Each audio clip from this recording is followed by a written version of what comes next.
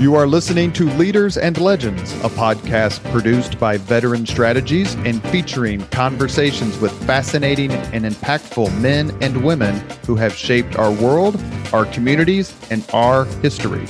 My name is Robert Vane, Principal of Veteran Strategies, and your host for our discussion.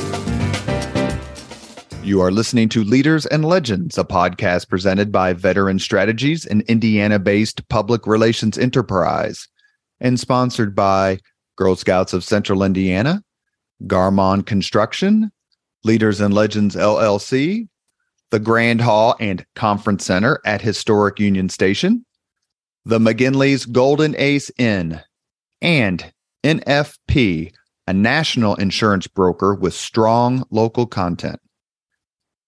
Our podcast is featured on the All Indiana Podcast Network in partnership with Wish TV.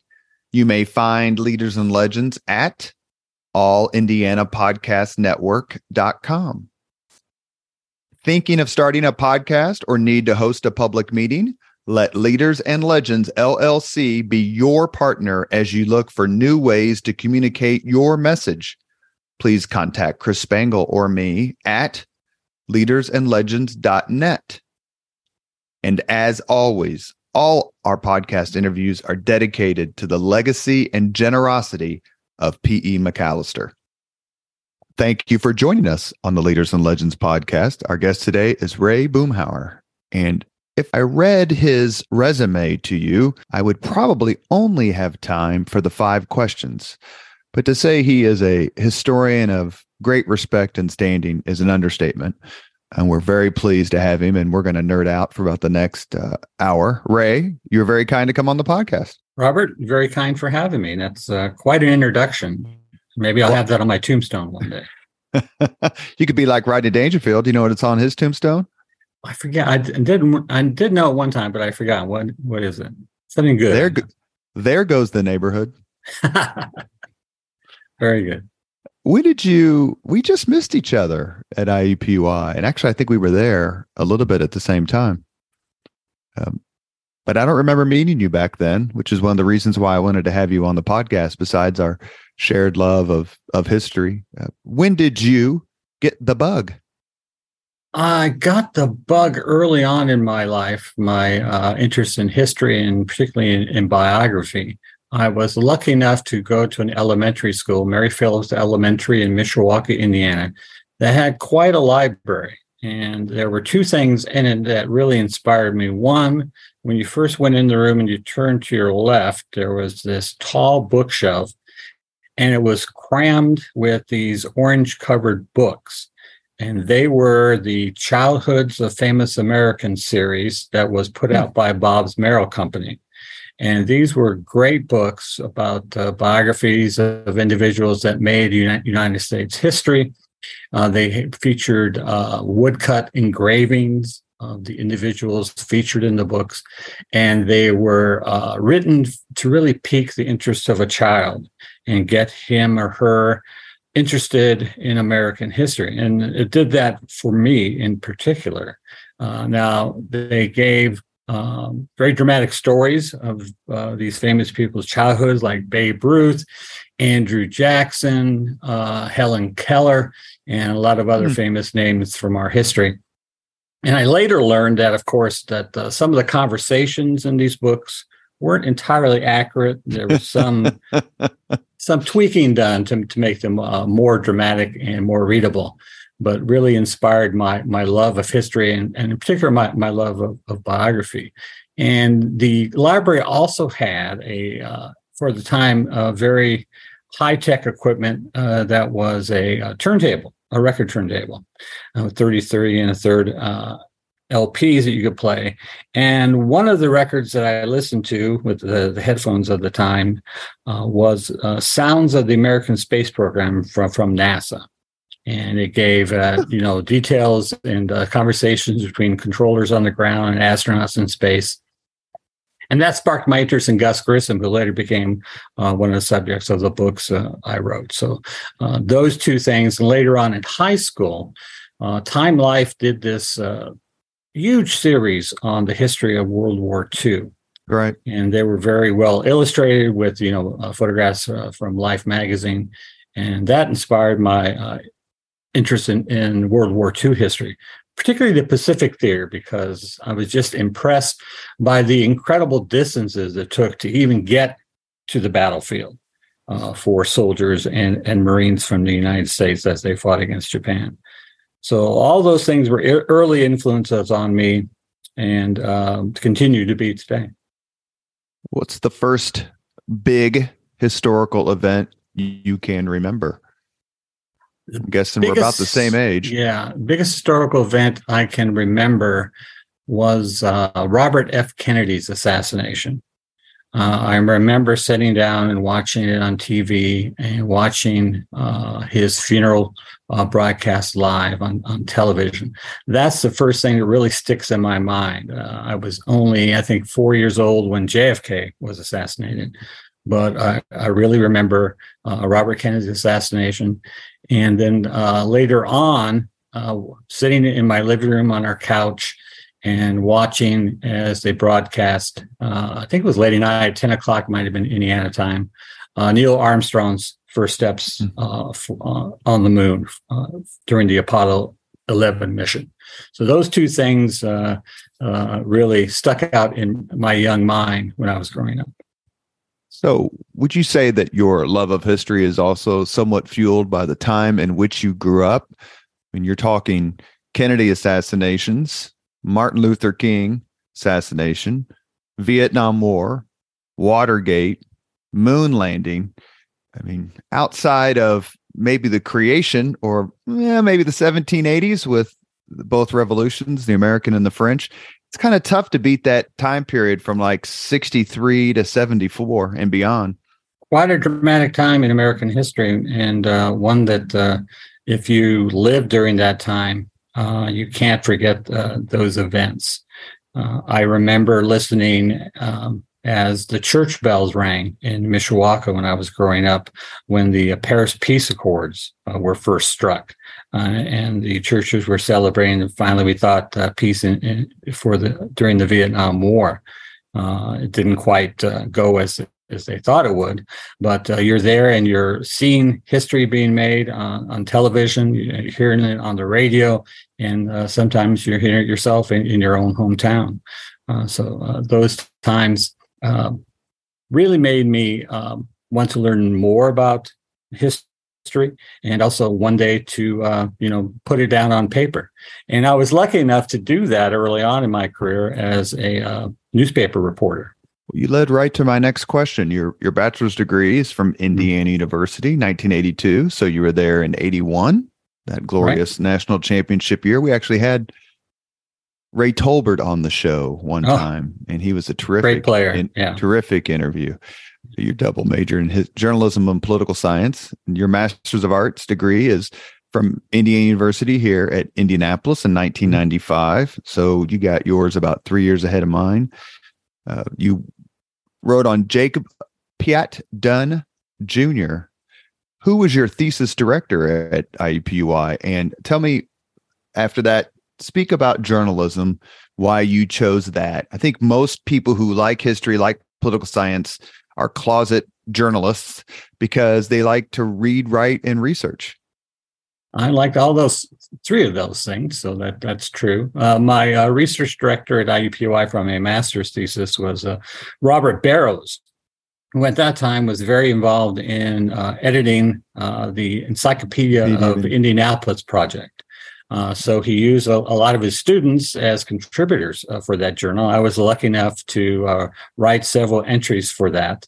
And that really helped me in writing biography, because those short pieces really make you get all the important information down on paper in just a few amount of words. I think there were 300 words to 500 word entries that I wrote for the encyclopedia. Barrows and David Bodenhammer. We should say right. that Bob the Barrows, co-editors.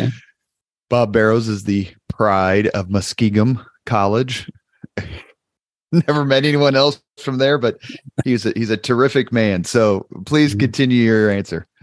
I had started journalism at my high school, Mishawaka High School. At first, I wanted to become a photographer. I was very interested in photography. Even built a basement, in a dark room in our basement at our home in Mishawaka.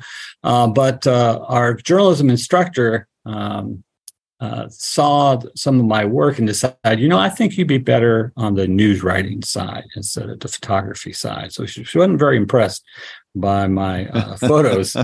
And my two friends, Dennis Chamberlain and Dom Farrar at the time, were much better photographers. So I got involved on the news side of journalism and went to the High School Journalism Institute at Indiana University. And that really inspired me to go to IU, to go to Bloomington, and go to journalism school there. Lucky enough during my time at IU to write for the Indiana Daily Student, work as an editor there. It was a great training ground if you wanted to become a professional journalist. And after I graduated, I was lucky enough to get a job on a small town daily newspaper in Rensselaer, Indiana, in the northwest part of the state.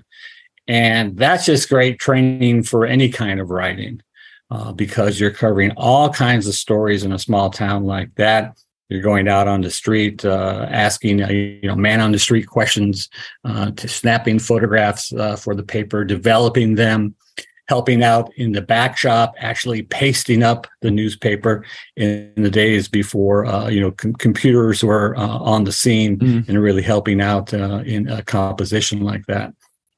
And you're covering the police beat. You're going to the high school to cover the volleyball match, covering city council meetings, drainage board meetings, which I must say are some of the most boring meetings you ever have to cover if you're a journalist. Were you there? There a lot of Indianapolis or Indiana journalists graduated and worked at the Daily Student. Are any journalists with whom you graduated? Made it big here?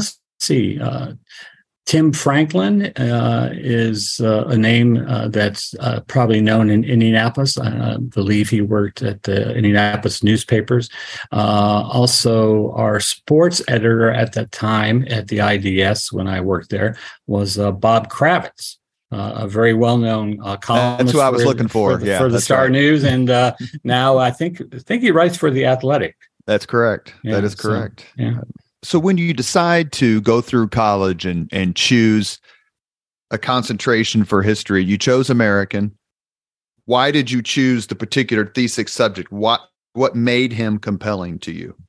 Well, as you notice, I was a double major, journalism and political science, and Jacob P. Dunn Jr. Was someone who was an Indiana historian, kind of a political man of letters as well. He wrote for a variety of Democratic Party-leaning newspapers of the time and worked for the party, was very involved in Democratic politics, trying to reform the Indiana ballot at that time. If you remember the 1888 election that saw Hoosier Benjamin Harrison rise to the presidency, there was a lot of allegations during that campaign of vote buying by both parties, selling the ballot for just, $5 or even a bottle of whiskey.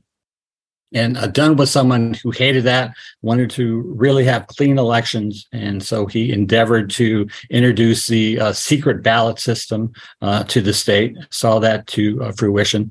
So he was someone who I thought was a very fascinating figure in Indiana history because not only was he a journalist, but he wrote about Indiana history, helped to revitalize the organization that I've worked for the past 30 or more years. The Indiana Historical Society in the 1880s. It was really a moribund institution at that time. And he and two other amateur historians, Daniel Wade Howe and William English, got together and got the organization back on its feet. And it continues strongly today. So he was quite a guy and someone I really was interested in, and worked with a lot of Indiana politicians like Thomas Marshall and Samuel Ralston, who were important figures in early 20th century Hoosier politics. You are listening to the Leaders and Legends podcast. Our guest today is Ray Boomhower. He is the senior editor, Traces of Indiana and Midwestern History. He works at the Indiana Historical Society for the Indiana Historical Society Press, and you should definitely visit that building. I've not been there as many times as I should have, the last time I was there, I hate to say this, Ray, so please don't judge. If you don't count some sort of event at night, is I gave a speech to the Civil War Roundtable there, the Indianapolis Civil War Roundtable. I love that. I gave a speech on the relationship between Lincoln and Grant. It's such a beautiful, not only auditorium, but the building in and of itself. When you walk in every morning, are you like, all right, I'm charged up, I'm energized, I'm surrounded by all these artifacts and all these books and all these really smart people? What is it that when you go in every day gets you fired up? Well, there's something new to do every day.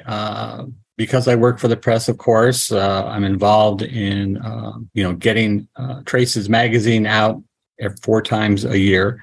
And every issue has a different kind of article with a different kind of subject that we explore. We do also publish a number of books each year. Each of those can cover a wide-ranging field of endeavor, from doctors dealing with their patients to an Indiana poet laureate who's come home from the East Coast and come back to his Hoosier roots, and also working on now a book about Indiana's basketball history. So it's just the different number of projects and the different number of subjects that you tackle each day that is really inspiring. And as you said, I work with very bright people here at the Historical Society who are passionate about history and endeavor to bring it to all kinds of people throughout the state. You mentioned a Hoosier politician of about 100 and plus years ago. Indiana has had its fair share of colorful political characters. Do any of them stand out to you, or ones that you would consider your favorite? I wouldn't say this if I hadn't worked on him as a book subject, but Benjamin Harrison is a figure in Indiana history who he gets attention because he's our only president. If you don't count William Henry Harrison, who spent a lot of time in Indiana. But in doing research on his term of office and his life, quite an impressive individual. His presidency doesn't get the respect I think it deserves. He accomplished a lot, especially during his first 2 years in office, because the Republicans controlled not only the presidency, but both houses of Congress. And he was able to get through a lot of different kind of legislation, from improving pensions for Civil War veterans to improving the U.S. Navy, establishing national forest preserves throughout the country, the admission of a number of new states into the Union. And he was someone who was a hands-on chief executive.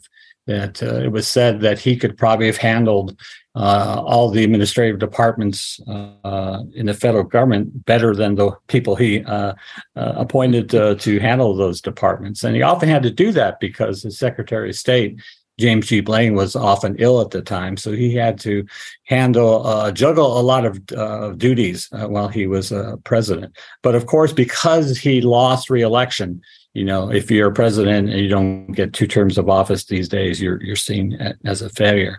But quite an impressive life as a lawyer, one of the leading lawyers of the time, a Civil War general, and a politician who was beloved by his close friends.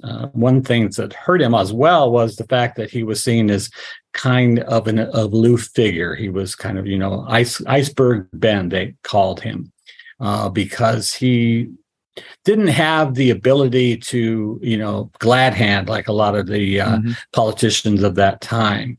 In fact, there was a story going around that one of his good friends heard that he was going to give a speech in Indiana City, and he said, "Now, Ben, I know you do fine as a speaker, but afterwards, mill around a bit, shake hands with some of the boys, and try to get to know them." And he went off and he came back and said, I just couldn't do it. That's not just my personality. He wasn't a glad hander, but he was an impressive orator, and someone who had people who really felt that he was one of the finest figures they had ever met in their lives. Can you describe Wendell Willkie in 5 words or fewer? The barefoot boy from Wall Street. Yes, indeed. Wendell Willkie was one of those people in Indiana history who sprang into prominence unexpectedly, from titan in business and industry to one of those dark horse figures in American history who spring on the scene, and all of a sudden, they're involved in national politics, and was a figure who seemed to have a good chance to unseat FDR, which was unheard of at that time in politics, if you're going to tackle such a popular president as Roosevelt. And someone who was a strong figure in World War II, fighting for the Allied cause, and just an impressive individual overall. He lost to Franklin Roosevelt in the 1940 presidential election, and then almost immediately went to work for the administration in the roles that you just said, much like he didn't live very long either. Willkie didn't live very long after 1940, and another person who didn't live very long after he lost the presidential election was Stephen Douglas, who lost in 1860 to Lincoln, and then immediately let Lincoln know how much he wanted to be helpful. Right. The politics of yore. I wrote a column for the Indianapolis Star a couple of years ago. It was basically a tribute to Richard Lugar. And I judged him to be the single greatest public servant in the history of Indiana. If I'm wrong, how wrong am I? If I'm right, please append to that. I find it hard to argue against that because of his long career, all he did, not only for Indiana, but the world as well. And I was always impressed by Senator Lugar. When I was in Rensselaer at the Rensselaer Republican, I covered one of his campaign appearances, and it wasn't a big splashy affair. It was just held at someone's house out in the countryside. And, he sat down, had coffee with local constituents, talked to them one-on-one, very personable, very informative about what was going on in Washington, D.C. And he's always had a special place in my heart because I had written a book about Jim Johns, another Indiana political figure, a congressman, also a state legislature who I covered when I was in Rensselaer, a conservationist. Ran against Lugar in 1994. Ran against Lugar, and Lugar remembered that race, and he read the biography that I wrote about Jim and wrote me a very kind letter praising the book. So I always remember that kindness from the senator. I remember having a conversation with Mitch Daniels when he came on the podcast the first time, and he told me that he had told Bob Blameyer, who I'm sure you know, who used to work for Birch Bayh. Birch Bayh staff wrote a very nice book. They had some sort of something in the Capitol for Birch Bayh, and as Daniels is walking out, he's yelling at Bob, "I'm reading your book on Senator Bayh." Right. I just thought that was kind of typical of the folks back then, in the sense that everyone was interested in people's lives without judging them. I wrote. I didn't write. I said at a event honoring P.E. McAllister, who's the greatest of the great, that I thought that Mitch Daniels and Richard Lugar and Birch Bayh were the three Hoosiers I would carve first into an Indiana Mount Rushmore. Who would be your fourth? Or take one of mine away and give us your Mount Rushmore of Hoosier leaders. I'd probably add Lee Hamilton to that mountainside, if I could. Also looking into like non-political figures, but people who had really made an impact on not only Indianapolis, but the state and the country and the world. I think May Wright Sewell, who was a Indiana suffragette, a teacher, an activist, created so many, helped to create so many institutions in Indianapolis that are still around today, like the Indianapolis Women's Club, the Propylaeum, a number of other organizations as well. Just an impressive figure, fought for world peace at a time when it was not popular to do so, and just had an amazing impact on her students that she taught at the girls' classical school, and went all around the country, speaking on behalf of women's rights, and so I put her up there as well. My fourth, and I would put him forward as the most underrated person in Indiana history. Not that he's not known, but he should get a lot more credit, and that would be Civil War Governor Oliver P. Morton, who wasn't even elected governor in 1860. Lane was elected governor in 1860, and they switched jobs. Is that right? I think. Yeah, Lane went on. Lane became the senator, and Morton became the governor, and was just a rock during. I was going to say, talk a little bit about Oliver P. Morton's. He's a Republican. His performance during the Civil War in Indiana is one of the top 5 governors of the entire conflict, in my view. Go ahead. I agree. He really held the Union together, was a staunch ally of President Lincoln during a very grim time in American history. And one of my favorite stories is that, Lew Wallace and Governor Morton were both Democrats at one time, and both were good friends. And Morton jumped to the Young Republican Party, and that kind of ruined their friendship for a time. But when the Civil War broke out, one of the first things that Morton did was call on Wallace, who had a kind of a military reputation because he was a leader of a militia company in Crawfordsville, the Montgomery Guard. And, they patched up their differences and realized that they were now both, fighting for the preservation of the Union. Morton sent him out to be the adjutant general for the state to raise the necessary regiments called for by Lincoln. And Wallace did so, and Morton continued to support the Union throughout the war, even during times when there were difficulties in Indiana with, the Democratic Party at that time, threatening the purse strings, and kind of Morton ran things out of a safe in his office, and with help from the federal government. Well, the Southern Indiana was a hotbed of Southern sympathy. That's one of the reasons why I'm so enamored with Morton, is that he had to keep the state loyal while being personally loyal to Lincoln and the greater cause. And to me, there are a lot of really strong Hoosier politicians that come out of the Civil War era. Future Vice President and Speaker of the House, Schuyler Colfax. You mentioned Benjamin Harrison, even though he's from Ohio. Lew Wallace. The list goes on and on. What do you think of Indiana's performance during the Civil War? It was probably one of the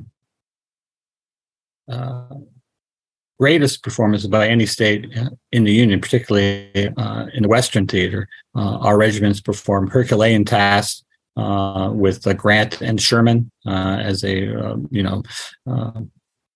captured Fort Henry, Fort Donelson, eventually Vicksburg, and the 20th Indiana did really great service in the Army of the Potomac, especially at the Battle of Gettysburg. So really, without all these various Indiana regiments and Indiana generals that were involved in the war, I think the Union could have fallen. So we really gave a great contribution during the Civil War, and it's one to be proud of. And Indiana played a not dispositive, but critical role at the 1860 Republican National Convention in Chicago to get Abraham Lincoln nominated. I just did a podcast on that convention. It's a terrific book. It was a fun podcast. I hope you have listened to it. But then Indiana post-Civil War it kind of slid a bit. And by that, I mean, and correct me, please, if I'm wrong, but it doesn't seem that Indiana truly embraced for way too long the 14th and 15th Amendments to the Constitution. The 13th Amendment, obviously, freeing the slaves, the 14th, equal protection, citizenship, and 15th, all black males could vote. Why is it that when you write about, and we had James Madison on the podcast, who obviously you know very well, the brilliant Indiana historian down at IU, retired. Why did Indiana succumb to the Jim Crow elixir, the seduction of what happened in this state in the late 19th century, early 20th? And I'd say this as someone who grew up in Irvington. So the Madge Oberholzer house was on the same block where I live, and the D.C. Stevenson house is just 3 or 4 blocks from that. It's a terrible time in Indiana history to reflect on, and Jim has written so well on it with his Ku Klux Klan in Indiana book and his new history, Hoosiers, a New History of Indiana. And I think we had that because of, just this southern migration into Indiana during the growth of Indiana as a state. And they brought those prejudices with them. And, fear does terrible things to people's minds, and fear was stoked a lot of Hoosiers by Klan leaders like D.C. Stevenson. And once it catches hold, it's hard to get rid of. But I prefer to remember the people who fought against the Klan in the 1920s and in the post-Civil War era, the great contributions made by the state to the country's literary heritage with people like James Whitcomb Riley, Booth Tarkington, Meredith Nicholson, and many other writers and artists, the Hoosier Group, T.C. Steele, and many others. But that stain is something that we really can't wipe away from our past, and can only hope to confront it and learn lessons from it for today. It always seems so ironic to me that Indiana sacrificed so many of its young men to keep the country together at the beginning, and then clearly to keep the country together and free the slaves at the end of the Civil War. How much of what Indiana's mindset, how much of it was set by the fact that so many freed slaves or African Americans were coming north to escape the discrimination of the South, only to run into discrimination that, if it wasn't the exact same, it surely was a close cousin? It was indeed. We had our own black laws in Indiana. If you were an African-American citizen in Indianapolis, for example, you couldn't go to certain restaurants, couldn't sit in certain theaters, movie theaters, other performance halls in the city. You were redlined into neighborhoods and forced to live in certain neighborhoods in Indianapolis, couldn't move to the suburbs. As a lot of the Indianapolis white citizens did after World War II. You were forced into one segregated high school, which Christopher Zaddix High School in Indianapolis, which had a lot of great people graduate from it. But it's still something that I think we should not be proud of as Hoosiers, and always remember what happened during those days. You are listening to Leaders and Legends, a podcast presented by Veteran Strategies, an Indiana-based public relations enterprise, and sponsored by Garmon Construction, Leaders and Legends LLC, the Grand Hall and Conference Center at historic Union Station, the McGinley's Golden Ace Inn, and NFP, a national insurance broker with strong local content. Our guest today is Hoosier historian Ray Boomhower. He works at the Indiana Historical Society. Ray, is there a particular Hoosier leader and or legend you admire? The one name that springs to mind immediately, of course, is Ernie Pyle, the World War II correspondent. And he was such a big part of my education at Indiana University. I went to classes as a journalism student in Ernie Pyle Hall. On the second floor of that building, there's a lounge. There was a lounge area when I was there, showing off some of the memorabilia of his life, including with his typewriters, his Pulitzer Prize citation, and we read his columns that he contributed about the war, and I was just fascinated by his sparse, simple style, but really hit you in the gut. Particularly his Death of Captain Waskow story. And one column in particular that always struck with me was the one he wrote for publication after the war in Europe ended. And he was unable to see it published because he was killed on Okinawa. And before that could happen, and people found this unpublished column on his body when they recovered it, talking about the cost that the war had brought to the American fighting man. Dead men by the thousands, lying in the roadside in Europe, dead men by mass production, dead men so numerous that sometimes, you came to hate them.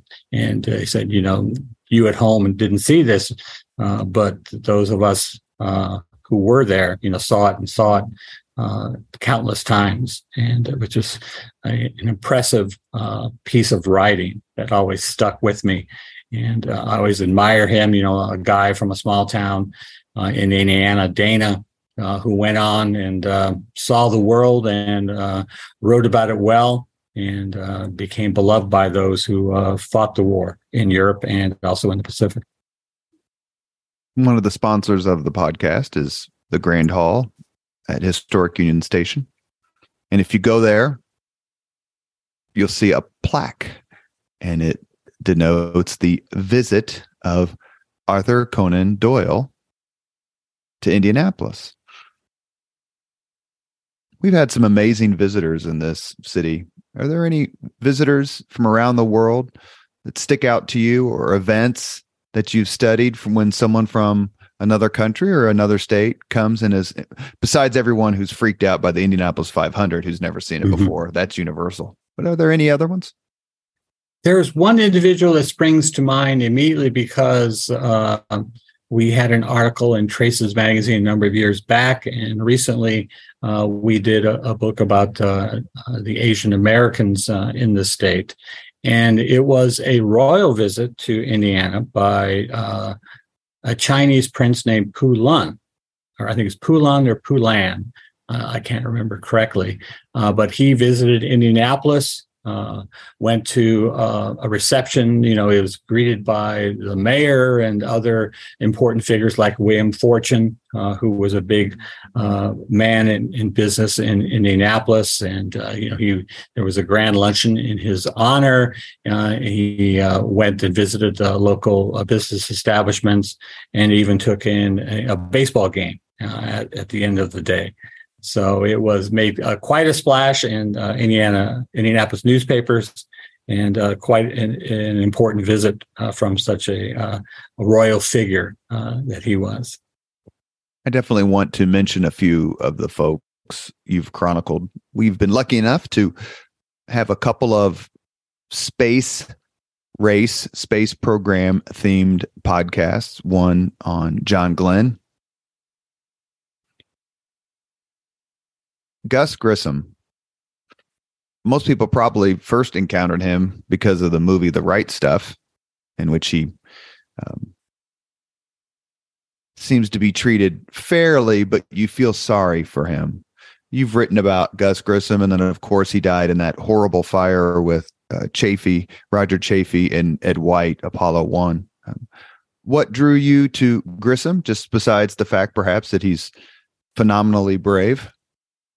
Well, Indiana has a great state park system. And as a kid, my father took my two brothers and I on to a trip to Spring Mill Park in Mitchell, Indiana.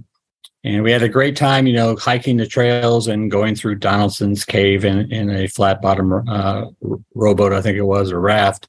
But the highlight for me was going to the Gus Grissom Memorial that's located just by the entrance to the park. And I was just fascinated. I was always a space nut because, when I was in school, The teacher would roll in a portable television, and we'd watch, the liftoffs from Cape Kennedy, the various space missions, including Gemini and Apollo, which the Gemini featured Gus on Gemini 3 with John Young, of course, on his first trip into space. But I was just fascinated by his life. They had the Molly Brown spacecraft at the memorial. An introductory film about the space exploration and Gus's contribution to it. And at that time, the spacecraft wasn't behind this large plexiglass like it is today, but you could actually reach in and touch some of the components. So that kind of hands-on history really was a great influence on me. So to me, Gus was always a real American hero. And I was very happy to write about him for Traces Magazine and then to do a biography about him for our Indiana biography series. So he went to space twice, isn't that correct? Yes, twice. He was in, of course, Liberty Bell 7, which had the disaster after he successfully splashed down it. The hatch blew off and he had to escape the spacecraft and almost drowned in the process. And then he was picked by NASA to test out the new Gemini spacecraft that followed the Mercury missions. And Gemini was kind of the program that tested all the things you needed to do in order to get to the moon and back. To meet President Kennedy's goal of landing a man on the moon and getting him safely back to Earth before the end of the decade. And, Grissom was picked by NASA to test out that new Gemini spacecraft. And when the Apollo program mission started, he was picked again by NASA to iron out the difficulties with the Apollo spacecraft, the command module. But unfortunately, could not do that because he was killed on a supposedly safe ground test. In Apollo 1. And what did happen there? Why couldn't they rescue those three men? Well, the main problem was there was this go fever involved with NASA. And they thought, the astronauts, as I think Wally Schirra said, that if you shot a refrigerator into space, the astronauts were confident enough as pilots that they could, orbit it and land it safely. And there was this big rush trying to get, to the moon before the Russians. The space race was something that was real and tangible at that time. And they were trying to meet Kennedy's goal, getting there before the end of the decade. I think they were a little blasé about the dangers involved in space travel because they had such great successes in both the Mercury and Gemini missions. And safety precautions were not taken seriously. During this supposedly safe ground test, they pumped the spacecraft full of pure oxygen atmosphere, bolted on a hatch because they weren't worried about trying to get someone out of the spacecraft on the ground. They were more worried that the hatch might blow prematurely once they were in orbit. So all of these things, kind of worked against the astronauts. They weren't worried about a fire in the spacecraft. There's all kinds of combustible material and chemicals involved in that Apollo 1 spacecraft. And when a wire frayed and it sparked, that pure oxygen atmosphere just was an inferno. And they couldn't get the astronauts out in time, unfortunately. They lost their lives, gave it for the space program. Speaking of the 1960s and tragedy, ultimate tragedy, we were lucky enough to have Mike Riley on the podcast. I'm going to guess that you know Mike or knew Mike. I knew Mike very well. Yeah, in Rensselaer. He was a lawyer there when I was at the Republican. And although I didn't cover a lot of his trials, that was my boss, Lisa Janko, who covered a lot and became good friends with him. But I did get to know him a bit in Rensselaer. A very kind, very generous man. He appeared on the podcast to discuss his role as basically state campaign manager for Robert F. Kennedy in 1968 here in Indiana. You won an award, first place, nonfiction from the Indiana Chapter Society of Professional Journalists for your account of Robert Kennedy in the 1968 primary. What drew you I mean, it's pretty famous. There's lots of reasons it's famous, whether it's the fact that he won and that kind of set him on the path, the speech he gave at what is now Kennedy King Park. What about that race in 68 fascinated you enough to apply your writing talents to it? I was drawn to that subject because of an individual who worked as an advisor on the Kennedy campaign. It was a guy named John Bartlow Martin. He was a Hoosier himself, was an ex-reporter, a freelance writer, and had worked on a variety of Democratic presidential campaigns leading up to that race. He had worked on both of Adlai Stevenson's campaigns in 52 and 56, worked for John F. Kennedy as kind of a roving speechwriter during his 1960 winning effort. Went on to work for LBJ in 1964. And because of his Hoosier roots, because they knew that he knew the state well, he'd written a very well-regarded book about the state called Indiana, an Interpretation. He knew Hoosiers and what they were thinking and what they were looking for in the candidate. He was very involved in Kennedy's race for the Democratic presidential primary in Indiana for much of April and up to May 7th when the voting was. So I was fascinated by his role in the Kennedy effort, and that got me involved in covering Kennedy's time in the state. I was drawn, of course, because of his amazing extemporaneous speech on April 4th following the assassination of Dr. Martin Luther King Jr. And he had picked that day to, start his campaign in Indiana for the Democratic primary, and started the day at Ball State. He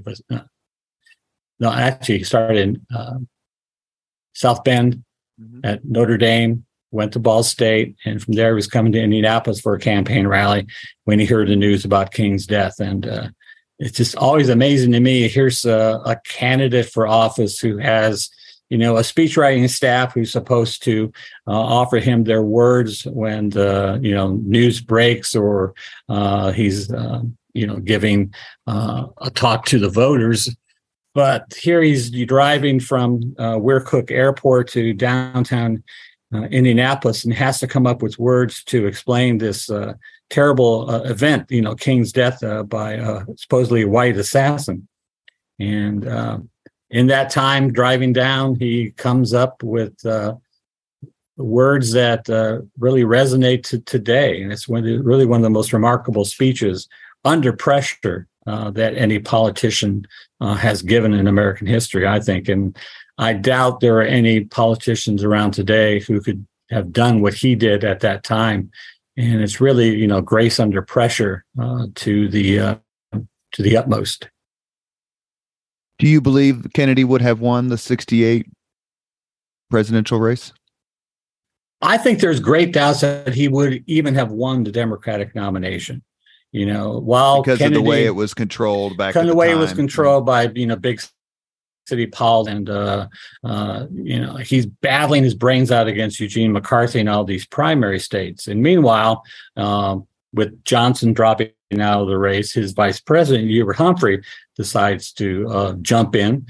He's not entered any of the primaries, but he's going around to, caucuses and talking to the Democratic leaders in states. He's piling up all these delegates, building a pretty substantial lead going into the Chicago convention.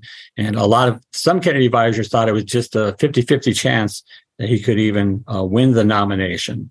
Others thought there was a good chance they could, after California, they might be able to, notch some other victories in primary states, like big states like New York, that Kennedy might be able to sweet talk Mayor Daley in Chicago to supporting his cause. And that would be a great, supporter to have when the convention opens. But I think it's really doubtful that he would even have won the nomination. Others believe he would have, and he would have gone on to beat Richard Nixon in the fall campaign. But historians are always better about telling you what happened instead of what might have happened, unfortunately. You have a new book out. I'd like you to take some time, a few minutes we have left on the Leaders and Legends podcast with Ray Boomhower. Talk about, please, your latest book. And the reason that I found it somewhat interesting when you mentioned it is there's a fella coming on the podcast named Alex Kershaw, the World War II historian, and he Great wrote guy. a biography of Robert Capa, another famous photographer during the first half of the 20th century. Tell us, please, about your book. My last book was about a gentleman named Richard Tregaskis. Many people, if you say Richard Tregaskis, they say who? They don't remember the name. But if you mention Guadalcanal Diary, that guy. It's one of the best-selling books that was published during the war about his time with the U.S. Marines on Guadalcanal. But he was a correspondent for the International News Service, kind of a stepchild to both the Associated Press and United Press International. But he ranged all over the world during the war, starting out in the Pacific. He was on the fleet that saw the Doolittle Raiders launch off of the USS Hornet to bomb Tokyo, was involved, went with the Hornet during the Battle of Midway, saw their planes take off to battle and achieve victory over the Japanese fleet.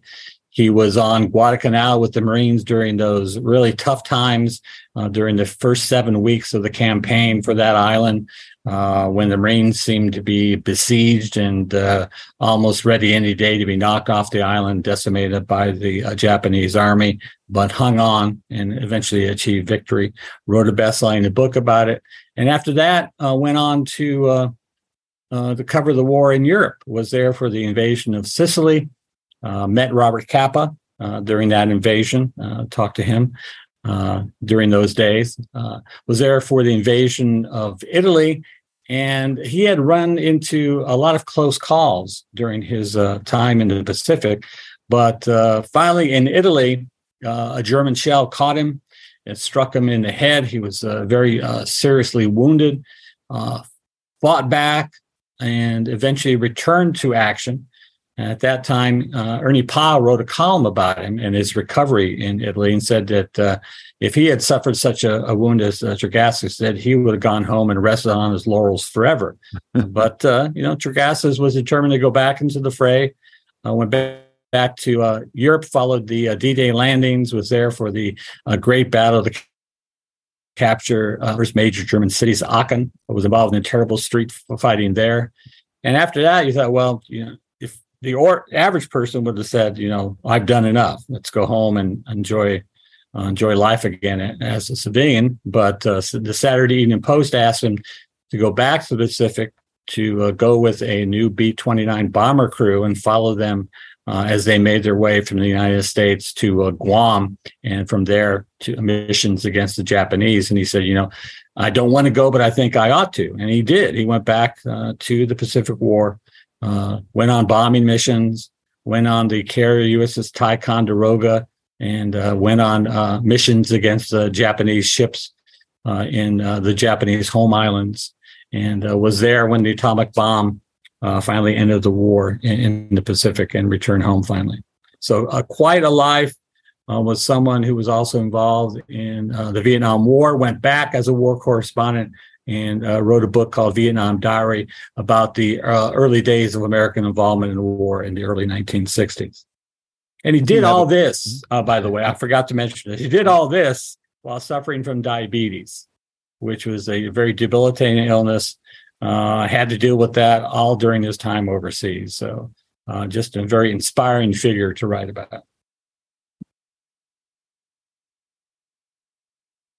My take is that, and I'm not a world traveler, but my take is there are very few cities that have transformed itself in the last 50 plus years, like Indianapolis. You've been around the city for a long time. What do you think of the transformation and some of the leaders who made it happen to where Indianapolis, I've said this ad nauseum, when I was a kid growing up on the east side, the only time I went downtown was to see Dick the Bruiser, another writing subject of yours. It's changed so much. What do you think of it and some of the people who've made it happen? It's been quite a dramatic change. If you look back in 1968, of course, when Kennedy was running here in Indiana, it brought a lot of national political correspondents to the city, and they were quite unimpressed by what they saw. They said that if a UFO landed in downtown Indianapolis, the alien would take one look around, get back in their spaceship, and leave and search for greener pastures. They were very upset about all the restaurants that seemingly closing at 6 o'clock while they were out on the beat and they couldn't find a good restaurant downtown to eat at. And during my time in Indianapolis, working for the State Museum and now for the Indiana Historical Society, it's been just quite a turnaround for the city, not only with the various sports, with the Colts coming, of course, to Indianapolis, but I remember going to a Marion County Indianapolis Historical Society meeting, and Mayor Hudnett was there talking about his vision for downtown. And at that time, I believe there were, they were building Circle Center. I was hoping to build Circle Center, but they were, just tearing down a lot of buildings. There were just these giant holes downtown. It wasn't very. You look at it and you think, well, what is he thinking of?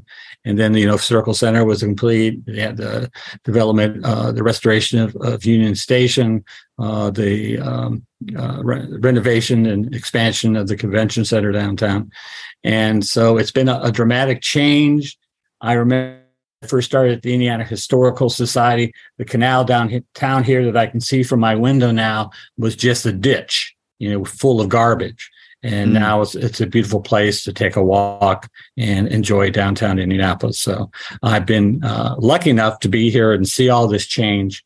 And it's been something that's been inspiring for me as both an individual who lives here, but also as a historian as well.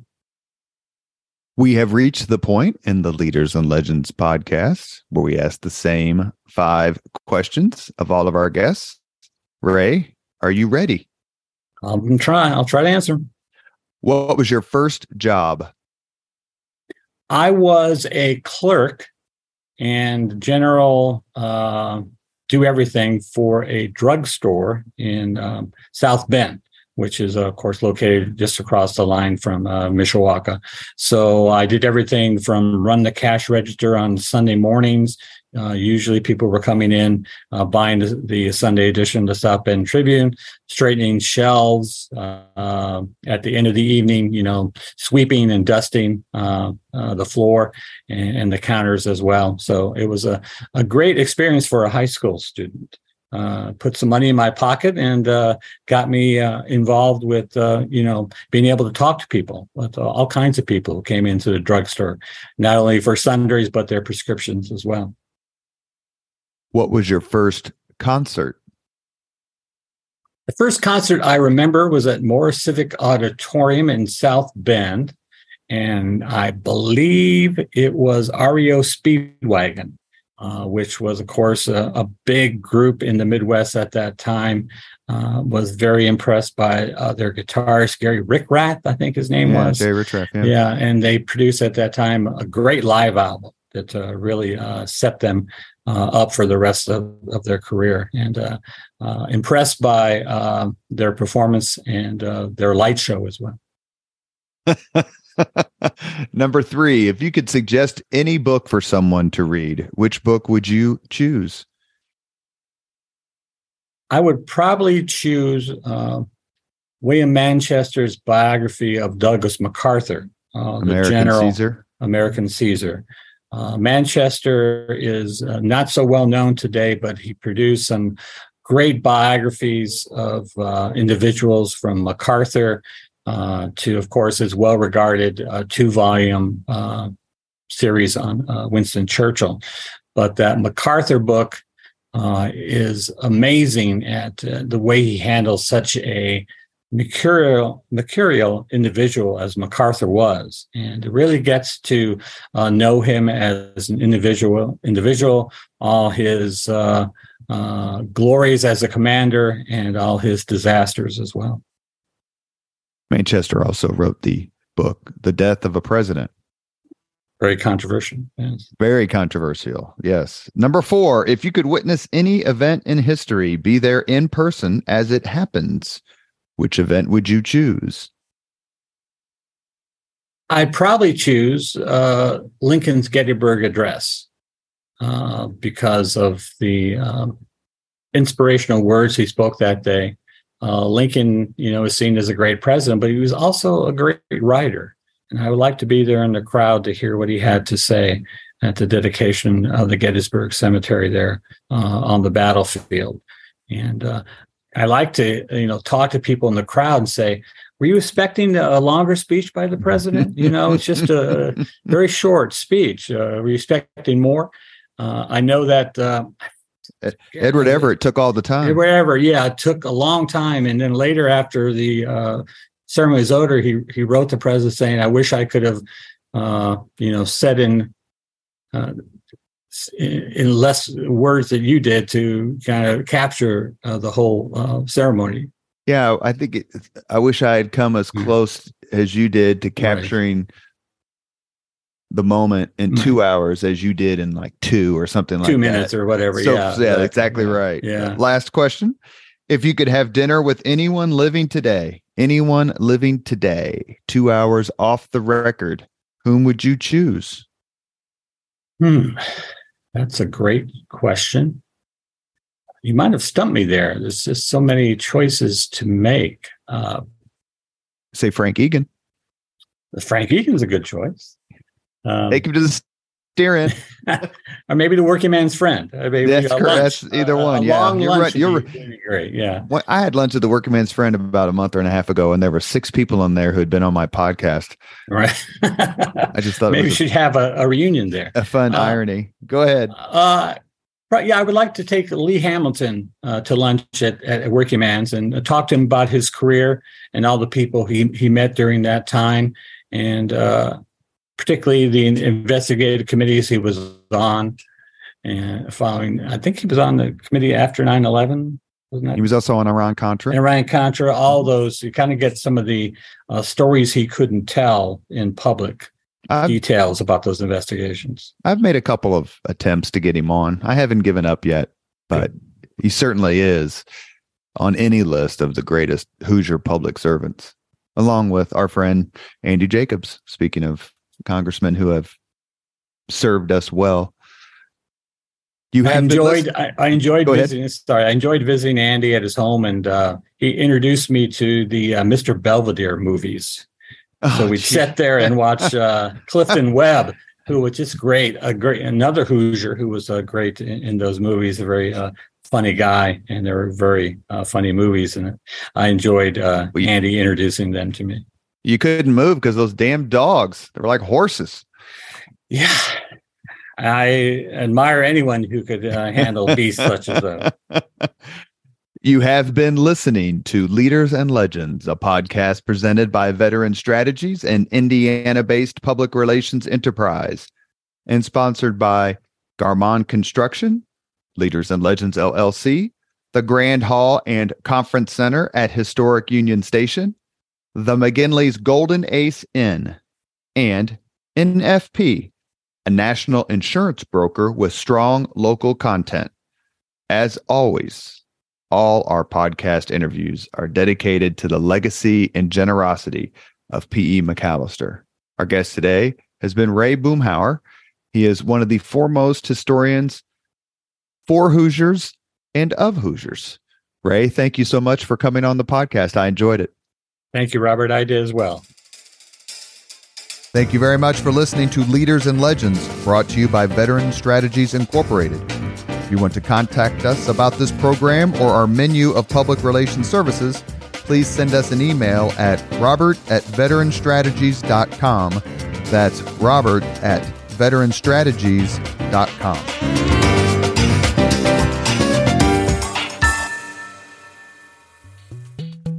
This podcast was produced and edited by Chris Spangle and Leaders and Legends LLC. If you're interested in starting a podcast or taking yours to the next level, please contact us at leadersandlegends.net.